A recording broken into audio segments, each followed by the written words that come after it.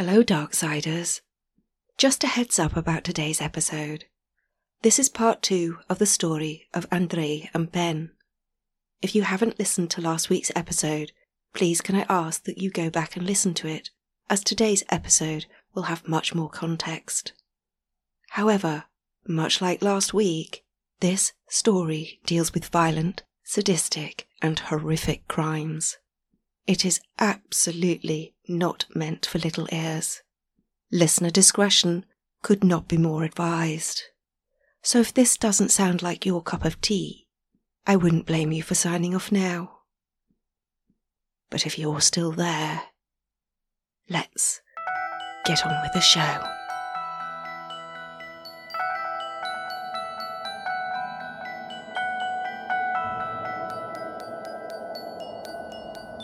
Last week, we met two old friends, Ben and Andrei. Their once harmonious town of Domyślęwo in Poland became divided after Russia invaded in 1939. The Russians showed much more leniency to those of Belarusian descent, and they passed work, land, farms and food to the more educated and ethnically acceptable populace in the town, which was, predominantly, the Jews. The already economically disadvantaged and mostly illiterate Poles, whom lived a hand-to-mouth existence farming the lands outside the town, suddenly found themselves stripped of their livelihoods and incomes as they were deemed inferior by the Russians. This invasion saw Ben, a Jew, and his family rise in status, but Andrei, a Pole, fell in status to that of a pauper, and he was forced to scavenge and steal. But in 1942, the German army turned on Russia and attacked her, accessing her western borders by advancing through Poland, occupying her land, which included the town of Domyślęwo. Once again, the town would experience a shift in their societal, ethnic, and religious makeup, just as they had throughout the Russian invasion. However, this invasion by the Germans would be the worst one yet. It would go on to pit neighbour against neighbour, religion against religion, and friend against friend. During the war, both friends would flee their town for different reasons and under very different circumstances. But over 50 years later, these two old friends would finally stand face to face in a room together. One a warmonger, and one a witness. And this reunion came about because of a chain of events set in motion by a remarkable man by the name of Simon Wiesenthal. This is Darkside, and I am your host, Suze.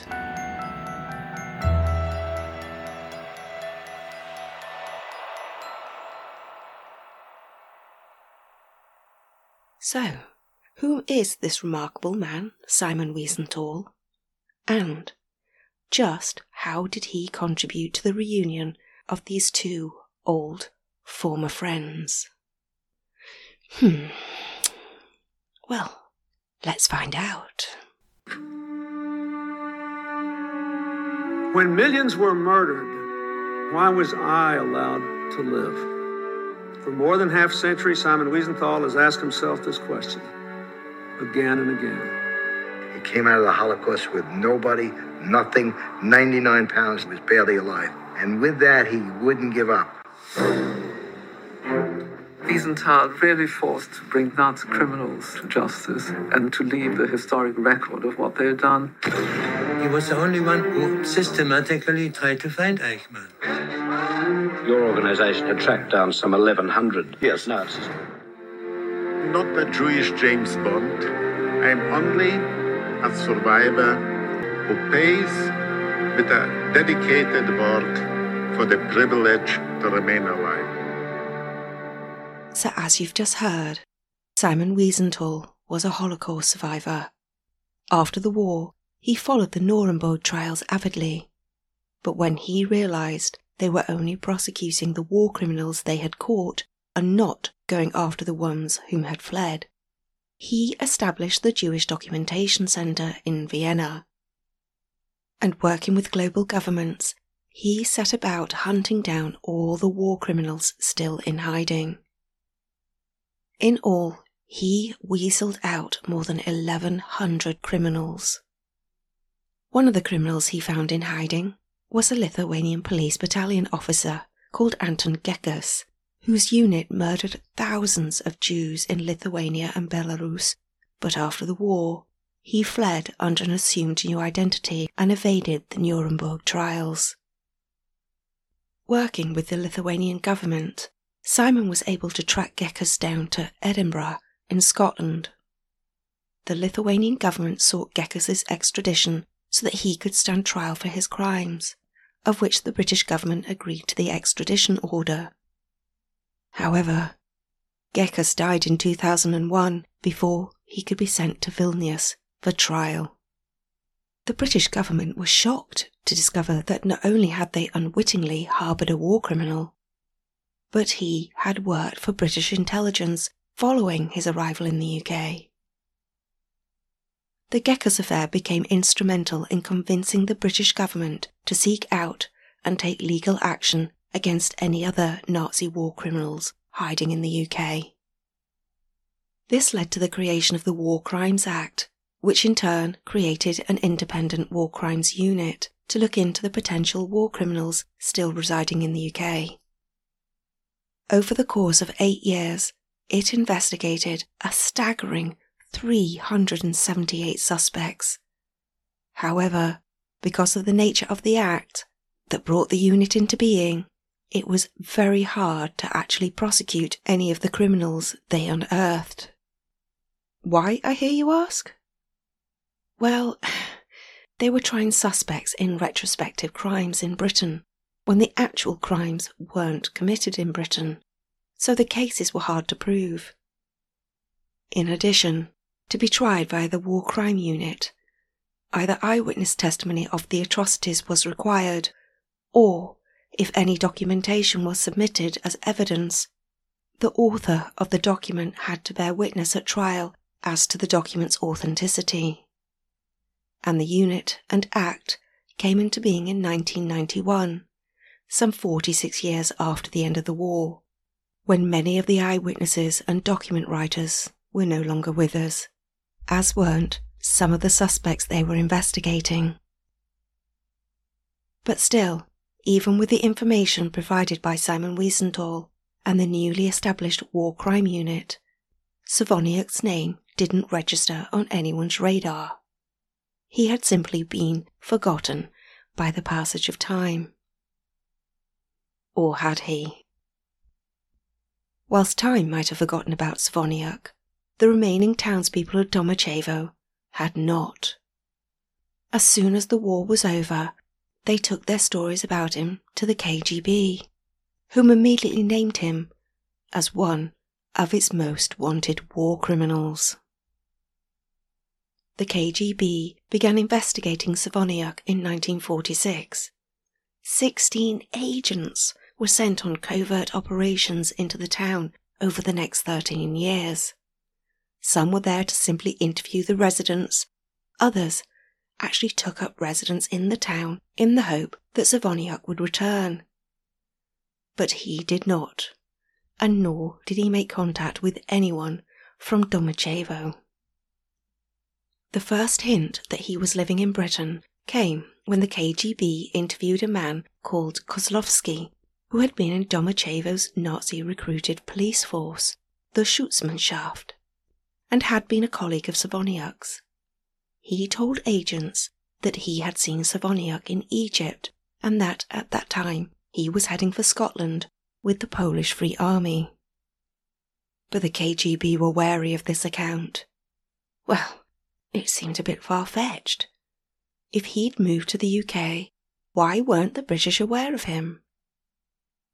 However, confirmation of the story came 10 years later, and from the most unlikely source: Słowoniuk himself. In 1959, he wrote a letter and sent a parcel to his brother, Nikolai, who had moved to a village near the Polish border, as previously mentioned, Nikolai was briefly a member of the Schutzmannschaft, but he had left because he did not want to kill Jews. Like many letters sent from the West, it was intercepted by the KGB and added to Savoniuk's file. The letter, which had a London postmark, was the first concrete proof of his whereabouts and persuaded the Bureau to keep the inquiry alive. Some 20 years later, in 1981, a remarkable coincidence provided the KGB with more evidence of Savoniuk's presence in the UK. They were actually monitoring the communications of another potential war criminal residing in the UK, one Stephen Andrusiuk, who had left Belarus to live in Britain at the end of the war. However, he still regularly communicated with relatives back in Domachevo. And in one of his letters to his sister, he wrote, "You will never guess who I saw." The letter went on to tell her of spotting Savoniuk in a London street. So now the KGB definitely knew he lived in London. 2 agents were sent to London to eke Savoniuk out, but they were not able to find his home address.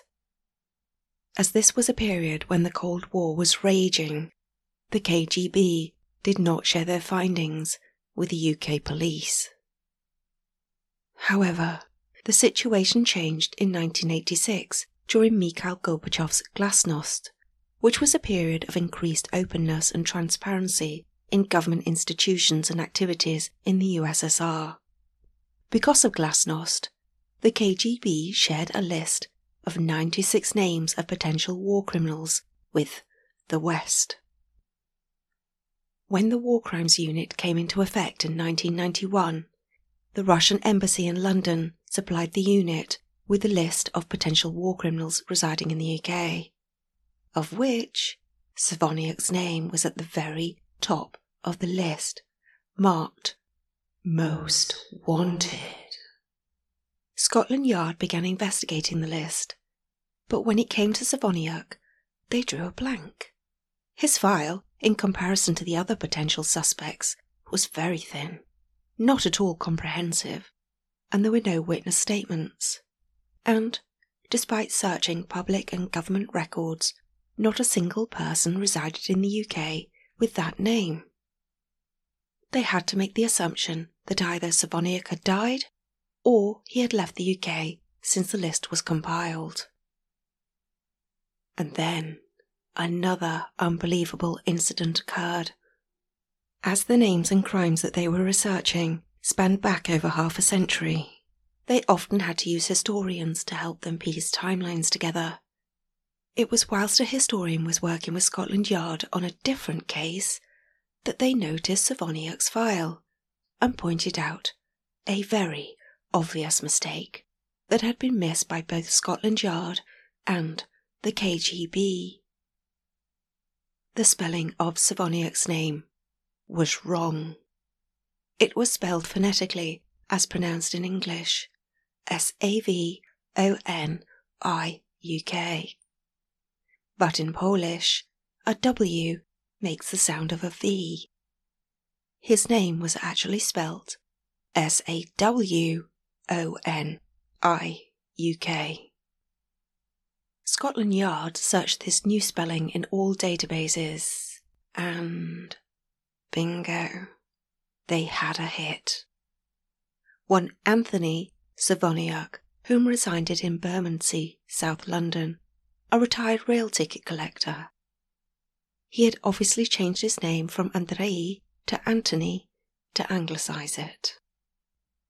At 10 a.m. on March 21st, 1996, 75-year-old Savoniuk answered a knock at his door, and stood before him was the very confrontation he thought he had escaped for over half a century. Apparently, he was lost for words. That'd be a first.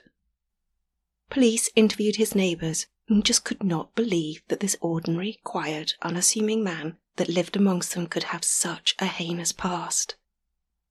But when the police searched his flat, they were shocked at the amount of trophy evidence he had retained that belied his cruel history. He had actually kept papers that identified him as a member of the Schutzmannschaft. An investigation started, but from the onset there were numerous problems. Most of the 431 people interviewed, whom were still alive and had resided in Domačevo during the war, were as old as Savoniuk, and some, like his brother Nikolai, were too ill to travel to give evidence. Those that did come to Britain for interviews found the experience overwhelming. Take Fedor Zan, whom had resided in Domačevo during the war. Zan had never left the town and still lived in a shack on the outskirts of Domačevo, which had no electricity or running water. When he flew to Britain for the committal proceedings, he had to be shown how to use the toilet and shower in his hotel. Through their interviews, Scotland Yard were able to identify quite a few reliable eyewitnesses out of the 431 people they interviewed, but half-a-century-old eyewitness statements based on traumatic memories and not tangible evidence, memories that often contradicted other eyewitness testimony. Well, it was tantamount to hearsay in court and wouldn't stand up to cross-examination. They just could not go to trial on eyewitness testimony alone. They also couldn't use the documents they had found in Savoniuk's home that attested to him being a member of the Schutzmannschaft. Why, I hear you ask? Because the authors of the documents were now deceased, and the War Crimes Act required the authors to be alive to bear witness to their authenticity. What they needed was an actual survivor to the atrocities that Savoniuk purportedly committed. Scotland Yard checked the survivors' record for the Domačevo region after World War II, and out of the 5,000 Jews that had lived in the town prior to 1941, only 12 had survived the war. Of the 12, 11 had deceased in the years after the war.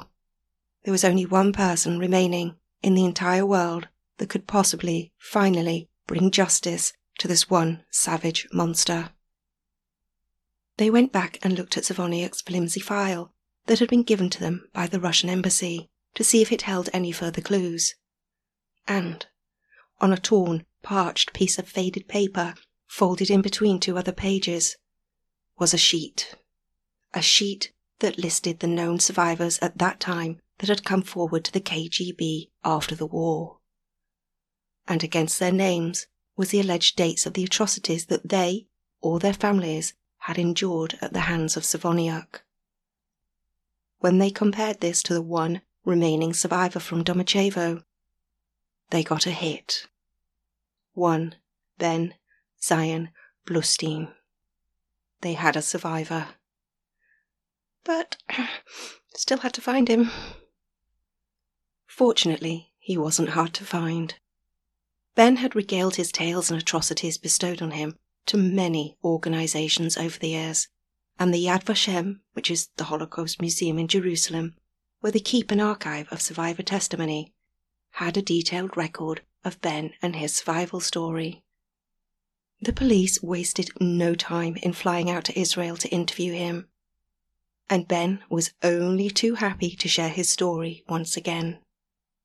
And his statement was so strong and identifying of Savoniuk as the perpetrator that they finally had the survivor eyewitness testimony that the War Crimes Act required in order to go to trial. Savoniuk's legal team tried desperately to drop the case because he was suffering from a range of medical complaints. Well, he was 78 after all. However, when a news report showed an apparently robust Savoniuk throwing rocks at journalists and also threatening them with an iron bar, the decision to charge him suddenly became less contentious. And so, in February 1999, Savoniuk finally went up against the Old Bailey, charged with 4 counts of murder, 2 unnamed Jewish women and 2 named Jewish men, for atrocities caused against them in 1942 while serving as commandant of the Schutzmannschaft. The War Crimes Unit actually investigated 12 incidents, but 8 of the alleged murders could not be brought to prosecution due to lack of evidence and survivor witnesses. Why only 4 counts of murder when he killed hundreds? And why is he on trial for murder and not genocide, I hear you ask? Well, because this was a condition of the War Crimes Act. Of course, during the trial, this condition of the Act was raised, and the genesis of the condition came down to a question of responsibility. Who was actually responsible for the genocide? Who can be responsible for a crime so huge that it can only be perpetrated by the mobilization of an entire state and army? Well, I think we all know the answer to that, don't we? Probably the most sadistic, ruthless, pathological, narcissistic megalomaniac that lived in the 20th century. Adolf Hitler. But he was dead. However, it was the function of the Act and the court of law to extract Savoniuk from the enormous machine of the Third Reich. The Nazi movement committed the crime, this is not disputed. Yet in a court being tried under the War Crimes Act, the individuals who were part of that movement needed to be transformed from henchmen of the right to carry out their orders to free-thinking people who conducted atrocities as a choice. They didn't have to undertake their orders. They could have fled, just like their victims had to in order to survive. There must have been many tens of thousands just like Savoniuk. They were a necessary part of the machine which committed the genocide. But, in court, the War Crime Act demanded that he took responsibility for those crimes that he had committed during the time when he was part of the genocide machine. Ben was the first witness to be heard. He was old, but tough. He had a definite confidence in his story, combined with a nervous vulnerability. The type of vulnerability of one who knows that nothing in his life is safe, and that no safety is absolute. And as he took the stand in the courtroom, he stood fully upright and stared his old friend squarely in the eyes. After 57 years, he was ready to tell his story, to tell his friend of the hell he had put him through. No detail would be spared, no emotion not covered, no truth untold. It is certain that when Ben tells his story in Israel, he is met with silence, with sympathy, and with sorrow. He is a survivor hero in Israel, and among Jews, and indeed among anyone who has any kind of human feeling and who hears his story. But this was the Old Bailey, the second oldest courthouse in the country. Sentiment and emotion played no part within these ancient walls. It is not guided by human feeling. It is guided by its own rules and function, and cold, hard facts. But this is also the Holocaust, a period in modern history that evokes tears, anger, shock, and sorrow still to this day. The magnitude of the horror has not been diluted by time or generation. How can an eyewitness of the atrocities, a survivor of the Holocaust, not give testimony without emotion and ardour? For that is at the very heart of the atrocity. To stand at trial facing your former friend, the very friend whom was part of the movement that killed your family, the very friend that you saw kill innocent people. Well, I'm not sure I could not inject emotion into such a testimony. Could you? But the court was only interested in the 4 Jews who were represented in the indictment. It was not interested in Ben's anguish, his nightmares, his last conversation with his mother, watching his siblings be shot, his blackened feet from frostbite, or any of his pain during those horrific years. It was only interested in the parts of Ben's story that it wished to use to construct the case for or against Savoniuk.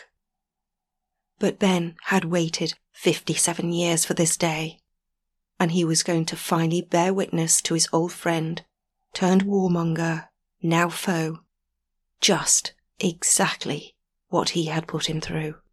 and the rest of the Jewish population of Domachevo. And so, the court listened in silence to his shocking testimony as he described in detail the German invasion, the ghettoization of the Jews, the massacre on Yom Kippur in 1942. He described how the town's Jewish barber was told to dig graves for his 3 sons who had been shot.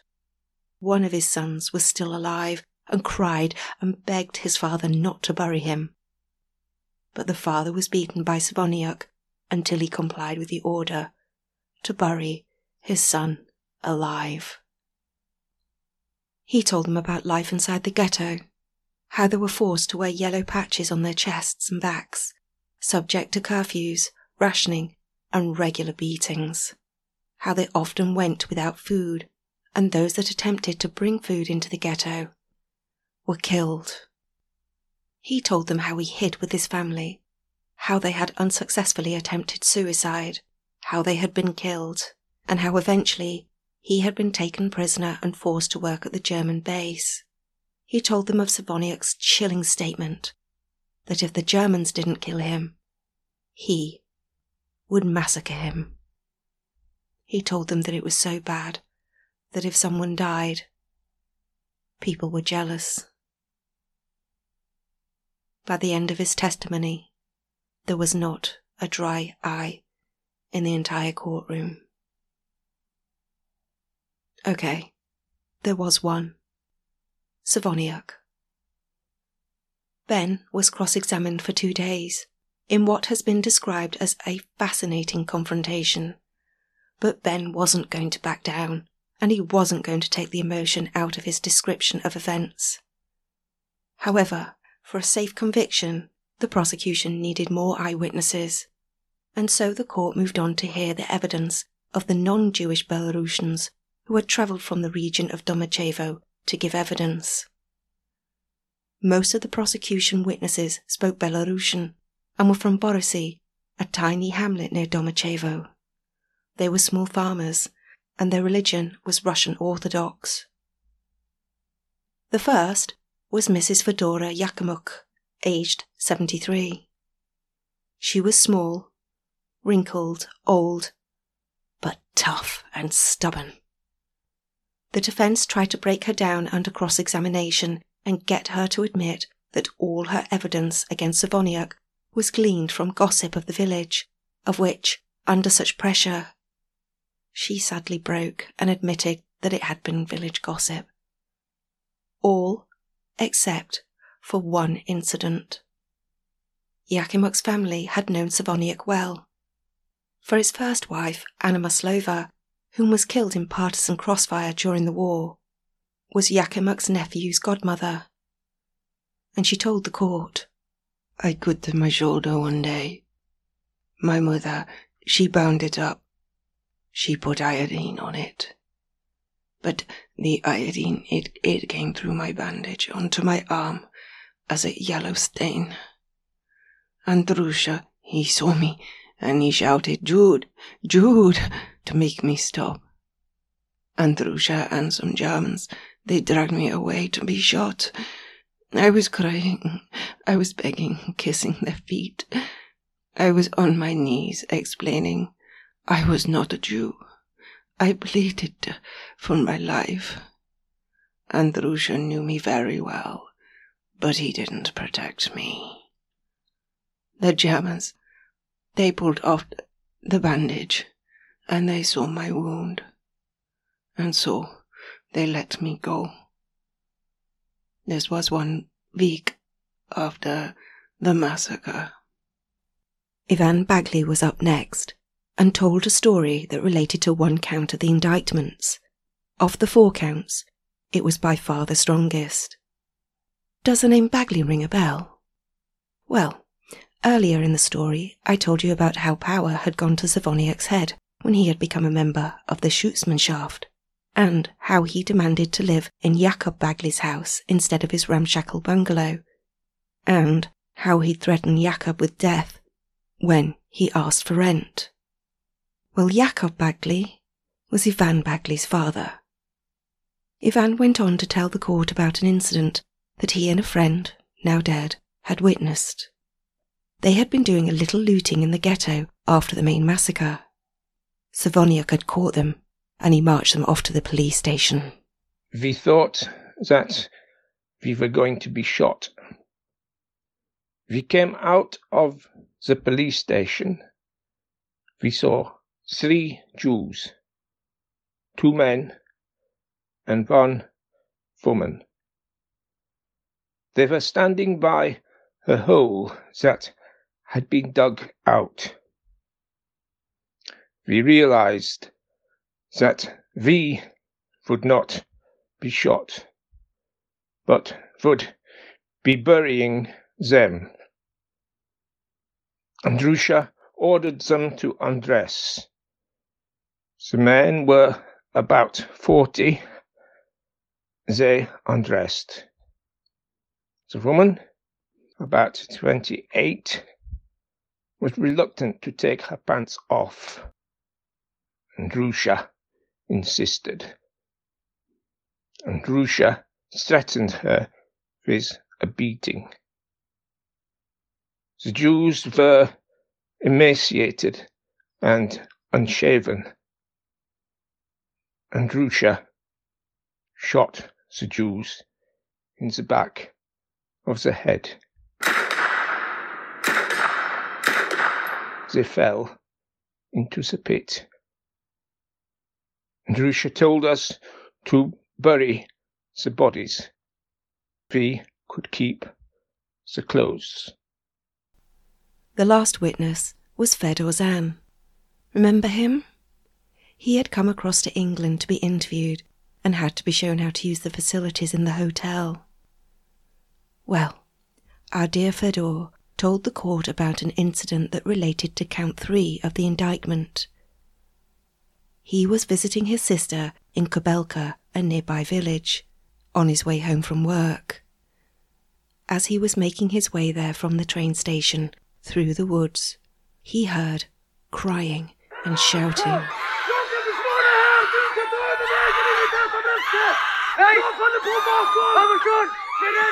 He saw a group of about 15 Jewish women undressing on the instructions of Savoniuk.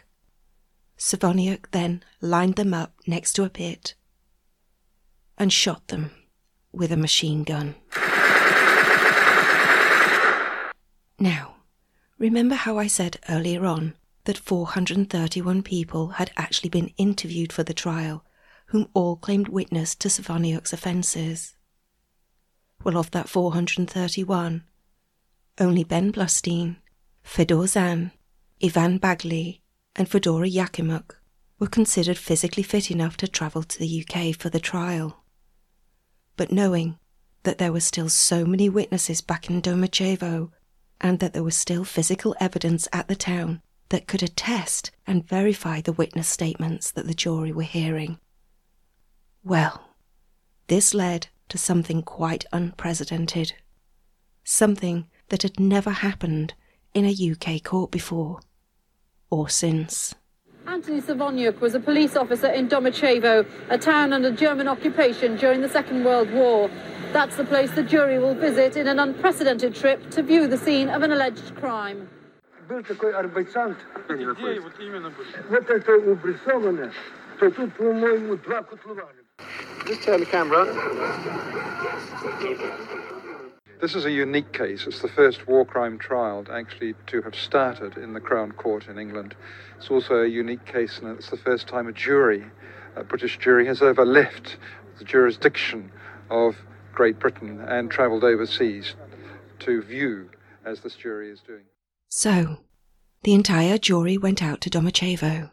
They visited the memorial erected to the slaughtered Jews.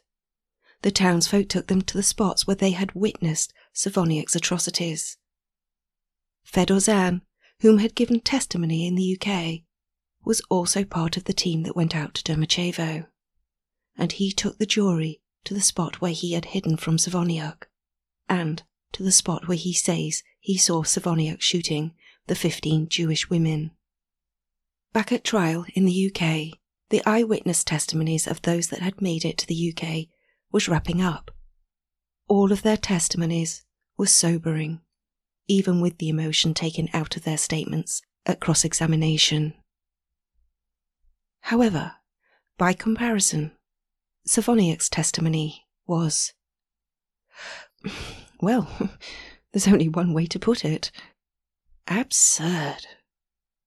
He routinely denied everything. He denied things which he did not need to deny, and which every eyewitness testimony had agreed upon. He denied things which were clearly established historical fact. For example, he denied the existence of the ghetto in Domaćevo. He denied that there were ghettos in any area of Poland. He denied that he had ever seen Jews wearing yellow stars. He denied that there were any greater restrictions put on Jews than on anyone else. He claimed that he even tried to protect the Jews from the Gestapo. And when it was clear that his testimony was falling on deaf ears and was failing to stand up to cross-examination, he changed his narrative and claimed that the witnesses had come to Britain to tell lies about him on the orders of the KGB, and that the KGB were in a cover-up conspiracy with Scotland Yard to pin crimes on innocent people so that they could protect the real war criminals. Unbelievable. He finished his 2-day rant by telling the jury that he had been a best friend to the Jews during the war. He, Savoniac, had protected them. And so his conscience was clear. And when he was dead, he was going to heaven.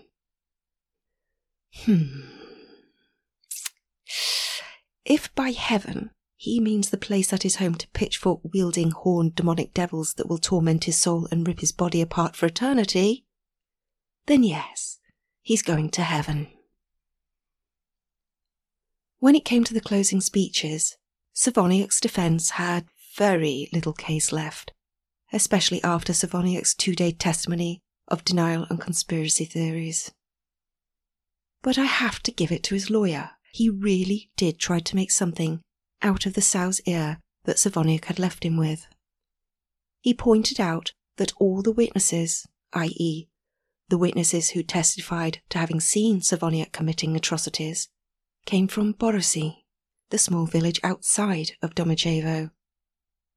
However, all of the witnesses who came from Domaćevo itself, which was only Ben, provided useful and believable background information, but did not once speak of seeing Savoniac actually commit any crimes for what he was on trial for the murder of the 2 people in Domaćevo. Okay, he's got a point. But then he concluded with the fact that there must have been either some sort of conspiracy amongst Borysi residents, or some sort of communal collective memory or gossip of Savoniac's wartime involvement. And furthermore, he gives a reason why Savoniac would be particularly hated in Borysi, and why they would build up a warped rhetoric about him. You see, Borysi was a partisan village, and Savoniac freely admitted to having killed partisans. You know, he sort of had me at eyewitnesses, except Ben, not being from Domaćevo. But a hamlet of 30 people, described by the defence as illiterate peasants, having the wherewithal to collectively conspire a myth over the course of 50 years against one man from another village that they accuse of hundreds of atrocities. Come on. But that's just my opinion.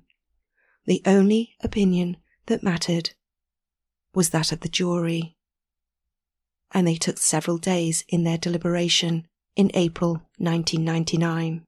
Savoniac broke down and sobbed after hearing the first guilty verdict. When he was convicted for a second time, he showed no emotion, seemingly resigned to spending the rest of his life behind bars. Sentencing Savoniac to life imprisonment, the judge, Mr. Justice Potts, said, "No words of mine can add anything of value to those written and spoken about the events in which you played a part. Though you held a lowly rank in the hierarchy of those involved in liquidating the Jews of Eastern Europe, to the Jews of Domacheva, you must have seemed otherwise. Well, hallelujah and amen. Słowoniuk was given 2 life sentences and was told by the judge that he would spend the rest of his life behind bars. Słowoniuk wept as he was led away. Of course, Słowoniuk tried to appeal his conviction, stating that he had had an unfair trial because the events happened so long ago. Yeah, this was quashed by the House of Lords, and he remained in Norwich prison until his natural death in 2005. At the conclusion of Słowoniuk's trial, Scotland Yard announced that the War Crimes Unit, which had once employed 11 police officers, 2 historians and support staff, was being scaled down to conclude its work, and that any new allegations received would be investigated by Scotland Yard's organised crime group. By the end of 1999, Scotland Yard announced that it was winding down the unit altogether. Why, I hear you ask?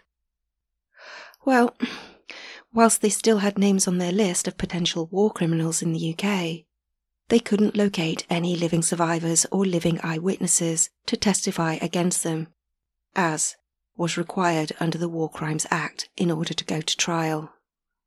In the 8 years that the War Crimes Unit and Act had been in place, only 1 person was successfully tried and convicted in the UK courts for war crimes.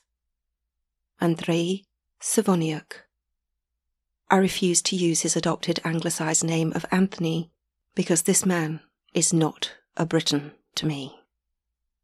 However, the trial created a number of legal precedents. Firstly, it was the first time a British jury had travelled abroad to see the scene of a crime. And secondly, Słowoniuk became the first UK citizen accused of war crimes to speak in his own defence in a criminal court. But, as the war unit had now closed down, Słowoniuk's trial was to go down in legal history for another reason. It wasn't just the first trial conviction against a World War II war criminal in the UK, but it was also going to be the last. Słowoniuk's trial lasted for 8 weeks and in total cost £5.4 million. This amount came under much scrutiny from the press. One trial to convict 1 person cost the equivalent of approximately a dozen or more murder trials. However, as a British taxpayer myself, I can tell you, I am happy my tax money went to pay for this trial. I don't see it as 1 man, 1 trial.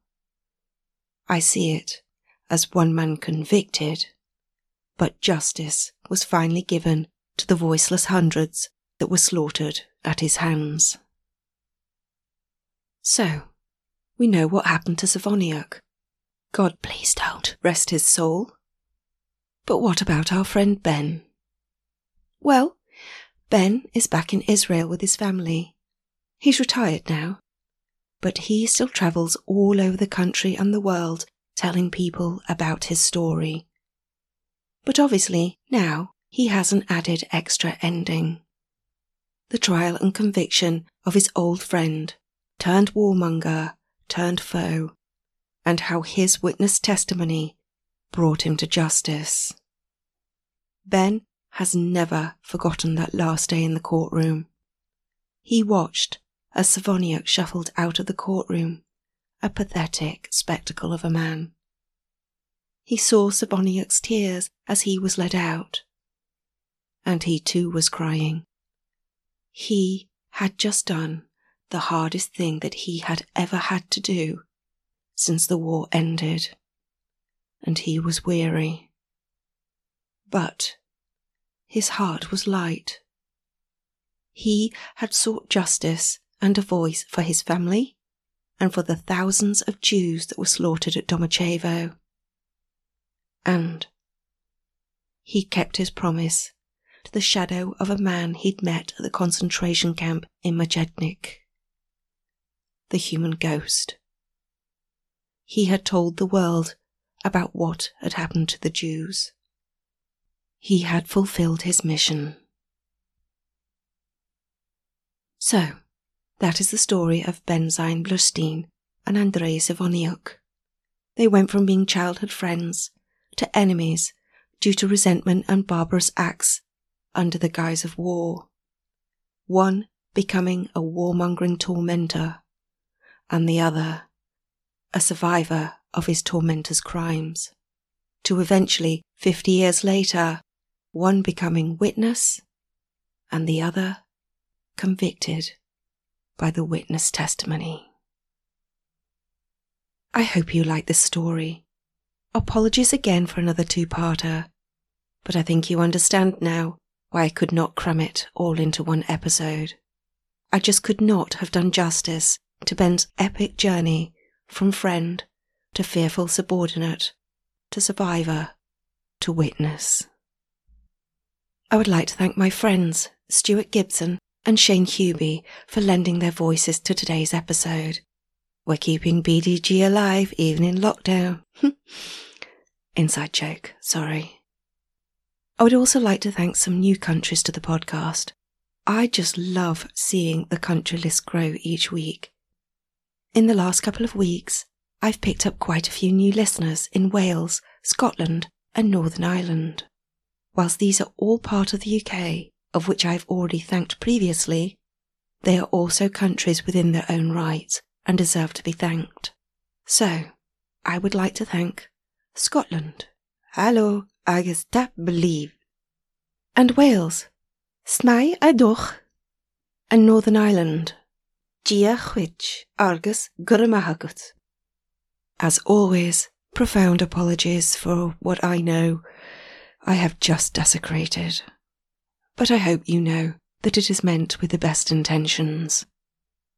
Lastly, here comes my weekly request. Please can you rate this podcast on Apple iTunes or wherever you listen to your podcasts? I can tell you, it would make one little podcaster whom is in what I can only describe as a rainstorm of biblical proportions feel all warm and fuzzy. Oh, the joys of living in a far-flung village in the north of England. And speaking of deluges, many apologies if you can hear the rain in the background of some sections of today's episode. I did try to wait out the storm, but after 3 days of solid rain, I would not have been able to get this episode out to your lovely ears if I waited any longer. Also, come find me in all the usual places, Facebook and Instagram. Just look up Darkside. I'd love to have you along for the ride. So, until next time, stay safe, stay alert. Suze, over and out.